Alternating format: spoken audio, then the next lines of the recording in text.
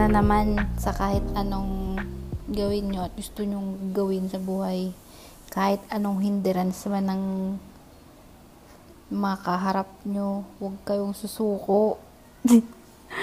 Natatawa ako sa sarili ko ngayon. Alam nyo ba kung bakit? Nag-try ako mag-record. Nagtatry ako mag-record. Wala akong mini studio na kulob. At yung mic ko medyo sensitive pa sa background noise. Kaya nakre-record niya lahat ng nasasagap niya. Hindi, gusto ko i-achieve yung podcast ng katulad sa iba na maganda yung audio, maganda yung tunog, lahat, walang background noise, anything, kundi boses lang. Pero sa akin, hindi ko ma-achieve. Pero kahit na sige na lang, tuloy ko na lang. Gusto ko sana kasi mag-record sa CR kasi parang rinig na kulob naman. Gusto ko din sa kwarto, kaya lang maingay. Naririnig sa kwarto yung, alam niyo yung tuwing 6 p.m. na insekto na maingay? Basta yung insekto na pag 6 p.m. nag-iingay. Kuliglig yata yun. Ewan, sa'yo naririnig din yun. Tapos ngayon, lumipat ako sa parang maliit lang na bodega. Rinig din yung mga footsteps ng mga dumadaan. Ngayon, nandito ako sa sala ng bahay ng uncle ko. Rinig din yung mga sasakyan na dumadaan. Gusto ko na mag-record. Naiinis na ako. Gusto ko nang ilabas tong inis na to. Kaya sige, magre-record na lang ako at bahala na lang mag-edit mamaya kung may edit ko to mamaya sa ginagamit kong software para ma-delete, ma-erase yung background noise.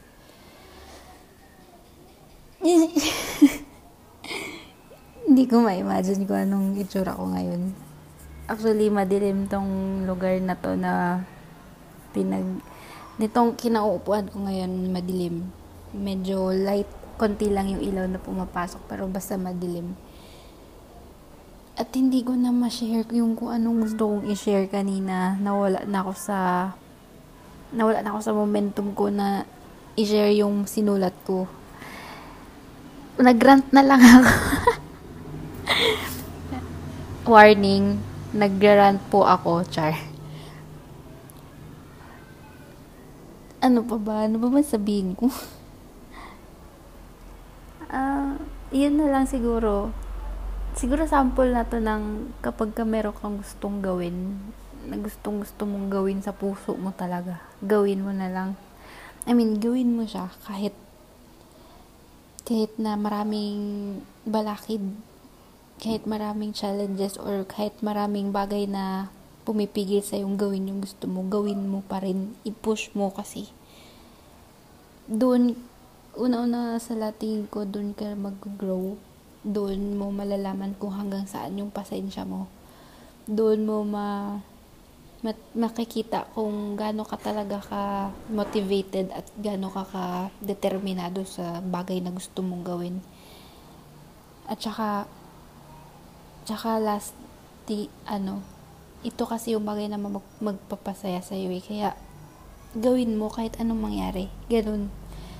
Bahala na. Importante masaya ka.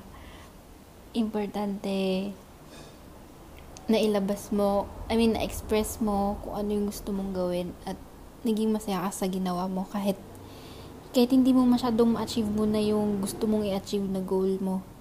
Ang importante, ginagawa mo siya ng ginagawa. Yung consistent ka sa bagay na yun. Kasi along the way, mai-improve mo naman yung quality niyan eh. 'Di ba?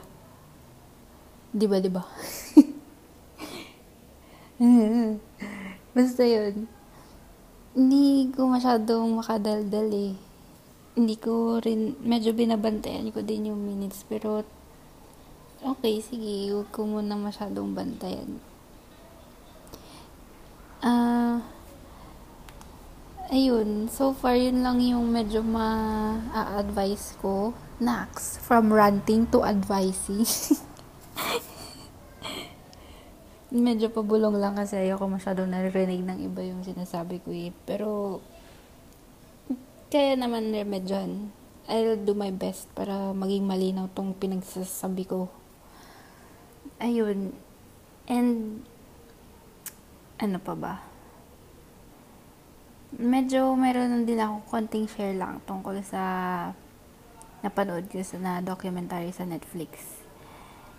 Kung alam niyo yung The Social Dilemma, panoorin niyo yun sa Netflix kasi marami kong nakuhang mga pa-tips doon na tungkol sa kung paano ka hindi kakainin ng SOCMED at kung paano mo i-handle at i-control yung sarili mo pagdating sa addiction mo sa social media.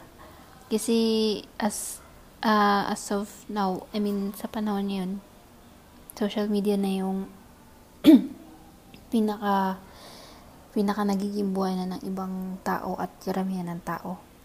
Parang para sa akin, it's up to you na lang kung paano mo siya gagamitin.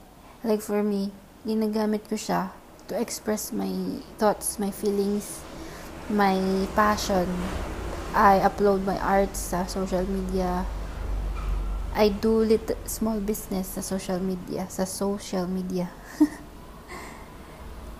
Yung iba kasi parang they're using the SOCMED na lang para magpasikat or ewan or parang kumbaga kasi natitrend na ginagaya na ng iba which is naapektuhan na rin yung mga younger generations ba na medyo lack pa sa knowledge about sa nagtitrend ngayon, ganun. So, ayun. Panoorin nyo yun kasi magandang documentary. Kasi, yung mga ini-interview din doon, yung mga tao mismo gumawa ng social media. Tsaka, alam nila kung paano, syempre, ikaw yung gumawa, diba? So, alam mo kung paano tumatakbo yung app na yan. So, doon na, in-explain nila kung paano nila yun ginawa, kung ano na nangyari doon sa ginawa nila. Basta yun, hindi ko maipaliwanag Pero, maganda yung documentary na yun. Tsaka, yun, medyo konting, lang din, advice, if nagbabala ka na mag-less ng social media, ang ginagawa kasi, tina-turn off ko lahat ng notifications sa cellphone ko para wala akong masyadong chine-check. Alam niyo yun. Ang naka-on lang na notif is yung mga necessary lang like messenger, text, and call.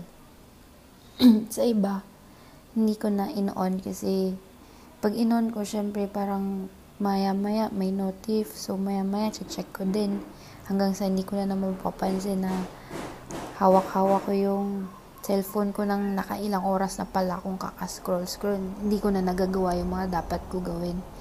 So, dapat yun yung isa sa mga ginagawa ko ngayon para magkaroon ako ng magandang time management, lalo na medyo marami akong extracurriculars na dapat na in-schedule ko rin sa isang araw kung anong oras ko dapat, kung hanggang anong oras lang ba dapat ako mag-social media, anong oras lang ba dapat ako mag-paint or magpa-practice ng digital arts, hanggang anong oras lang ba ako para sa mga ibang task na kinakailangan kong gawin sa isang buong araw. Ganon. Tapos, yun. At saka, nag-turn on din ako ng screen time ko. So, dapat pag nag-turn on ka ng screen time mo sa cellphone mo, sundin mo rin. Hindi yung i-ignore mo yung downtime na yun.